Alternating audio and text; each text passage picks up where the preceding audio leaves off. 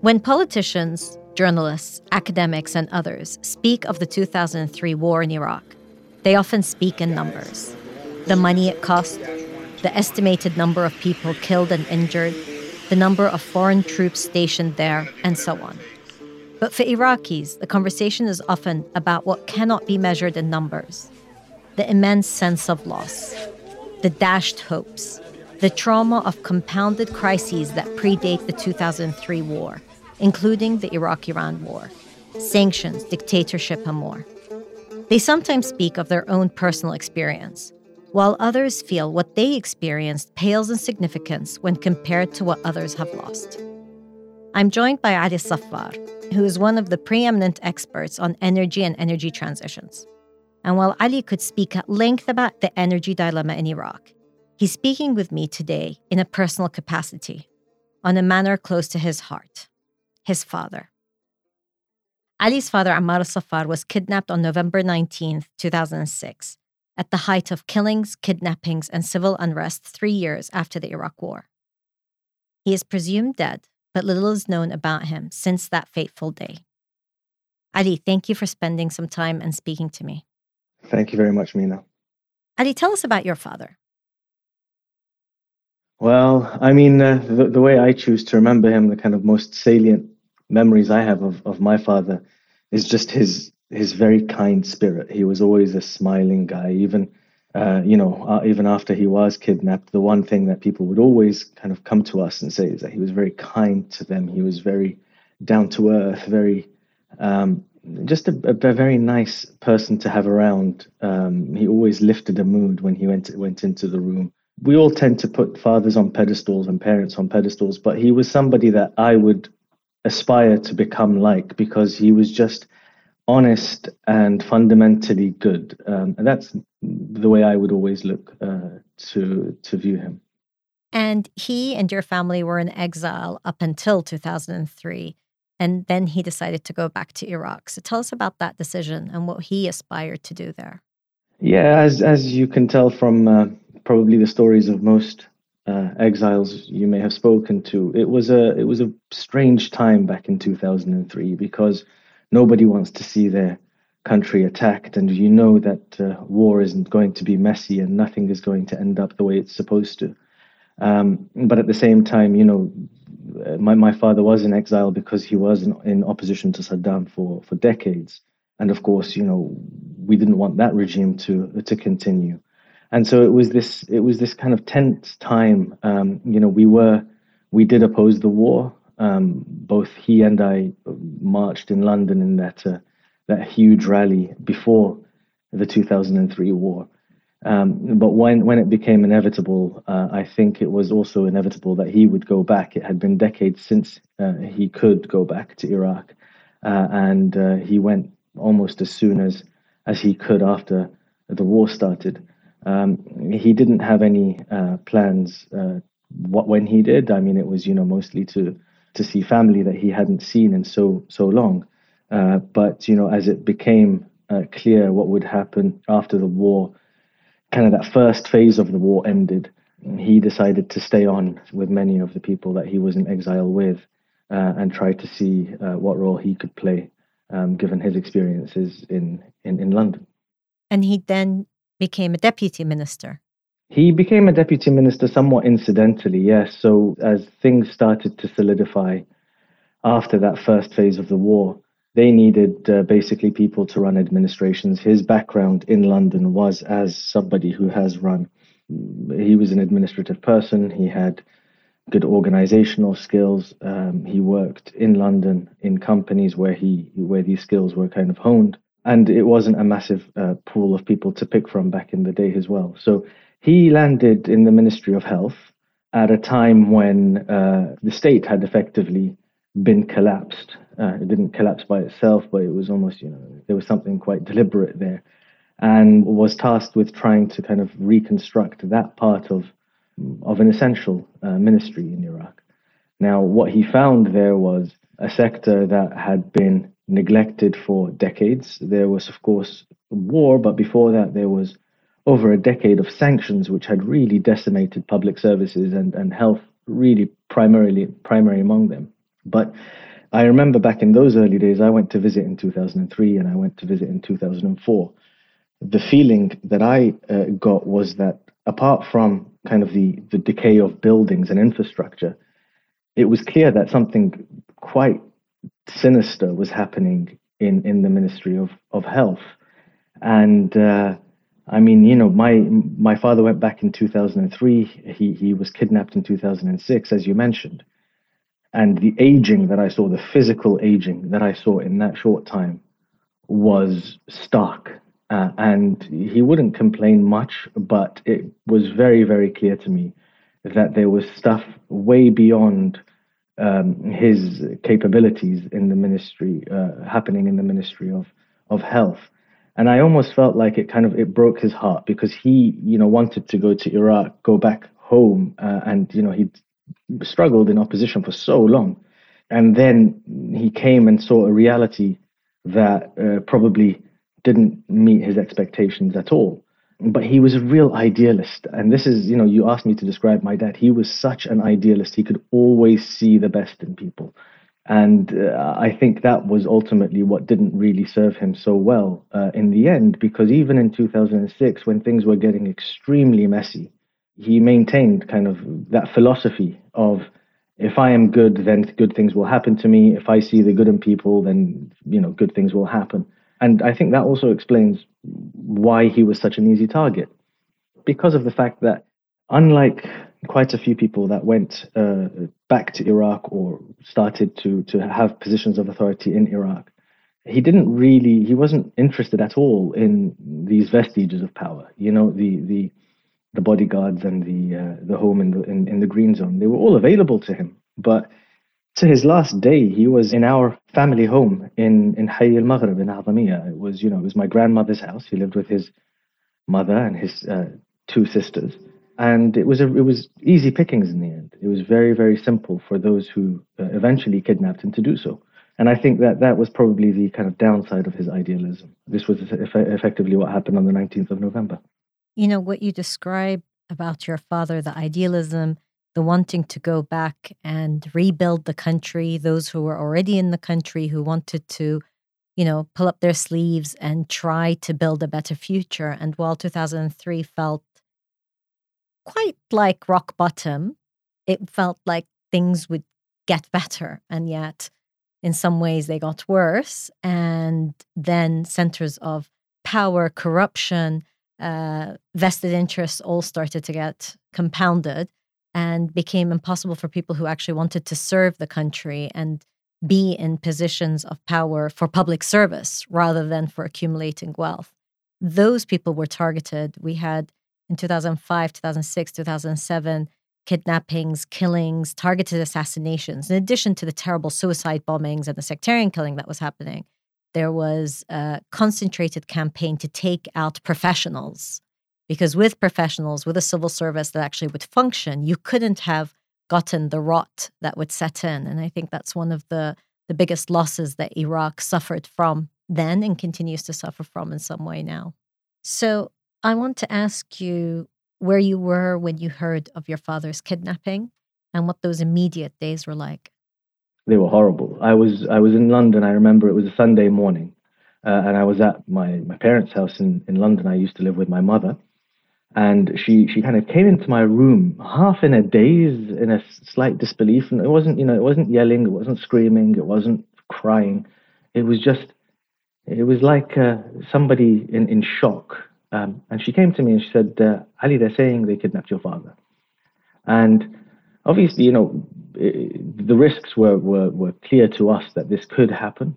But she had basically had a phone call from a family friend in London who'd heard it. So this was before it was on the news. And it was just a really horrible, horrible time. I mean, as you know, Mina, November in London is already a depressing time of year. And then you add to that, it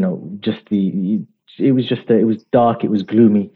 The next days after that, I don't know, it's a bit of a haze, but at the same time, I just felt like something innate kind of kicked in, where you're just like, okay, we need to survive this. We need to think clearly. We need to understand what's happening here. The big struggle was trying to get information out of Iraq. because we were outside of the country, we weren't getting all of the information that people back home were getting, that even parts of our family back home were getting. They weren't relaying it very efficiently, so we were scrambling, and we were on the phone all the time. Scotland Yard, the British Security Services, basically came to our house, gave us almost like a crash course in what we need to do if the kidnappers called us, what we need to say, how to keep them on the phone, what questions we need to ask. But it was a truly horrible time. And the way this kidnapping happened is you realized that they had honed their skills to such a degree. Essentially, they're there to create confusion. They don't make you lose hope from day one. They want to string you along in the hope that the kidnapped victim is alive for as long as possible. And we had that for years. And so we received a hostage video, or a kidnap video.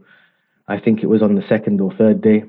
It was staged, he was talking about, my father was talking about the civil war, almost an insinuation that this is part of kind of the sectarian violence.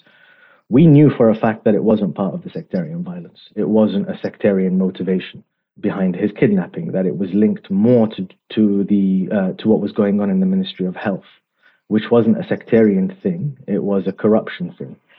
And so that was the first video. We started getting calls from his phone, from his mobile phone, which they had taken with them, basically saying, please give us a list of the medication he needs.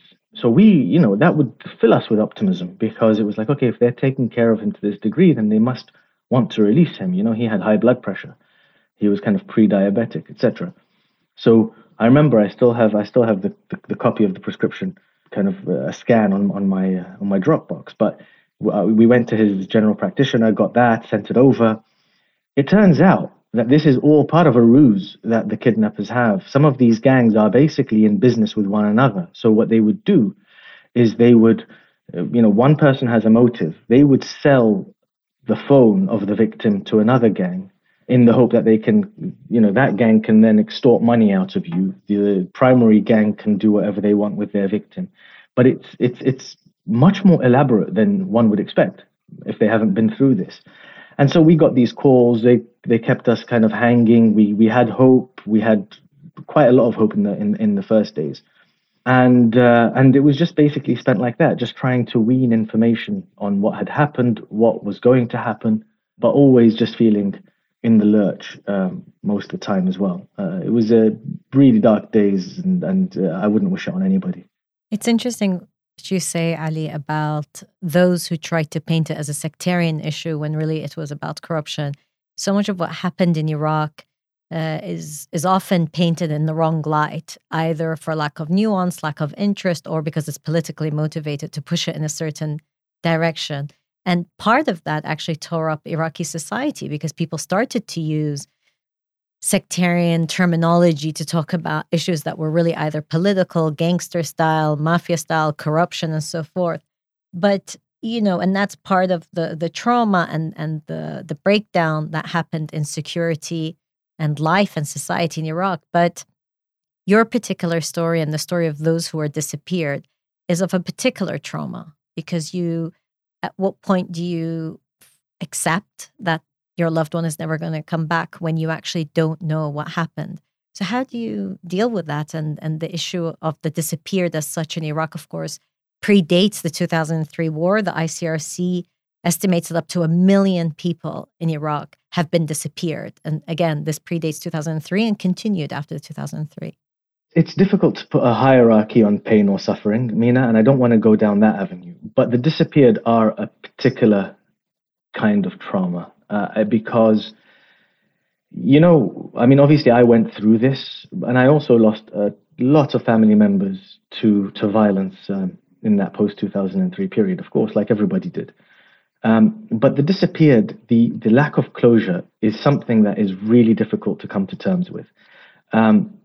It manifests itself in a number of ways. I mean, if you knew the person had died, if you knew where they died, if you had a grave, that would be some form of closure. Not knowing what happened in those final moments, not having anywhere to visit just to kind of commemorate, to memorialize, is quite difficult in itself. It just manifests itself in the strangest ways because, I told you my father was kidnapped on the 19th of November. If you ask me what is the date of my father's, the anniversary of my father's death, I wouldn't know what to say, right? I don't know when he died. Was it the 19th or did they keep him alive for a while? I don't know. And then it just comes up in day-to-day, in day-to-day interactions as well. When people say, "Oh, where are your parents?" I say, "Yeah, my mom's living in London." They say, "Okay, and your father?" He didn't die. He was killed. To say he died is far too passive. But I don't want to get into that in a day-to-day interaction. Just 3 days ago, my 5-year-old was asking me, how did Jiddu die? And I said, well, he just did. And he says, was he old? No, he wasn't old. Was he sick? No, he wasn't sick. But I don't want to traumatize my 5-year-old either. But I can't bring it upon myself to just lie either because it just takes away from what really happened. So it's this really weird day-to-day reminders of this kind of trauma. And what worries me, as an Iraqi, Mina, yourself, the intensity of the traumas that Iraqis have suffered, because as you mentioned it's like multi-decade, and it was war, it was sanction, it was civil war, it was a whole bunch of things that have just compounded on one another. But what worries me is the disappeared, because they are open sores. At the societal level, they're basically open sores that have not healed. And I don't get the sense that there's been any sort of concerted effort to bring closure to the families of those people that have been disappeared. I just want the truth. I just want to know when my father was killed. I want a grave. Mina, it is the strangest thing in the world to go to a funeral and think, in a way you're kind of lucky because you can commemorate this person properly, that this person was given the proper burial rites. This person was respected. I've never been envious of anybody in my life, but to be envious of somebody who's suffered loss, that is the strangest thing in the world. Ali, I remember when news of your father's kidnapping came, and it was a time in London. I was also living in London then. A few months before that, my cousin had been killed, also as part of taking out of professionals in Iraq. But I remember, as you said, that when we heard of people being kidnapped, and of course your father was the most high-profile, let's say, story, but it was also somebody who was well-known in London society amongst Iraqis.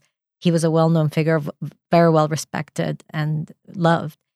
There was a sense of, where are we going? Because if somebody like him could be kidnapped and there is no accountability, to your point, and then years drag on and a story like this doesn't come to a conclusion, then the country has to live with that. Society has to live with that.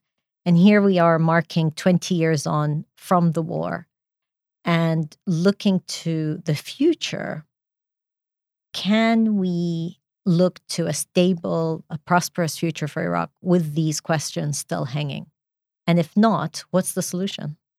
The one thing that gives me some optimism, and I was checking this morning, is that 60% of the Iraqi population is under the age of 25, right? And so most of the people, the majority of people in Iraq were born after 2003. So the hope there is that if there's any sort of sustained peace in Iraq going forward, 5-10 years of sustained peace, then hopefully the collective memory of society stops being trauma and starts being something a bit more normal. I'm not saying that basic services are going to be perfect. I'm not saying that suddenly we're going to live in a utopian society. But if at least the majority of people don't have a traumatic DNA, or trauma isn't in their lived existence to such a degree, then maybe that's more conducive to a society that can move forward, that can function normally in inverted commas. So that's the one bit. So demographics effectively is my only source of hope. It's also one of my greatest fears, because honestly, if the population is that young and there's no room for employment or space to operate in a kind of functioning, well-run society, then that could come to backfire quite badly as well. But if we can make in Iraq the collective memory one of just normalcy rather than trauma, then maybe good things can happen. Ali, that's a good note to end on. I appreciate you speaking to me and taking the time. And may your father's soul rest in peace, and may your son have a bright future. Thank you so much, Mina. The story of Ali and his father captures the losses on a personal level that many in Iraq have suffered. The specific and personal stories come together to shape an entire society as countries' histories are written by individual stories like these.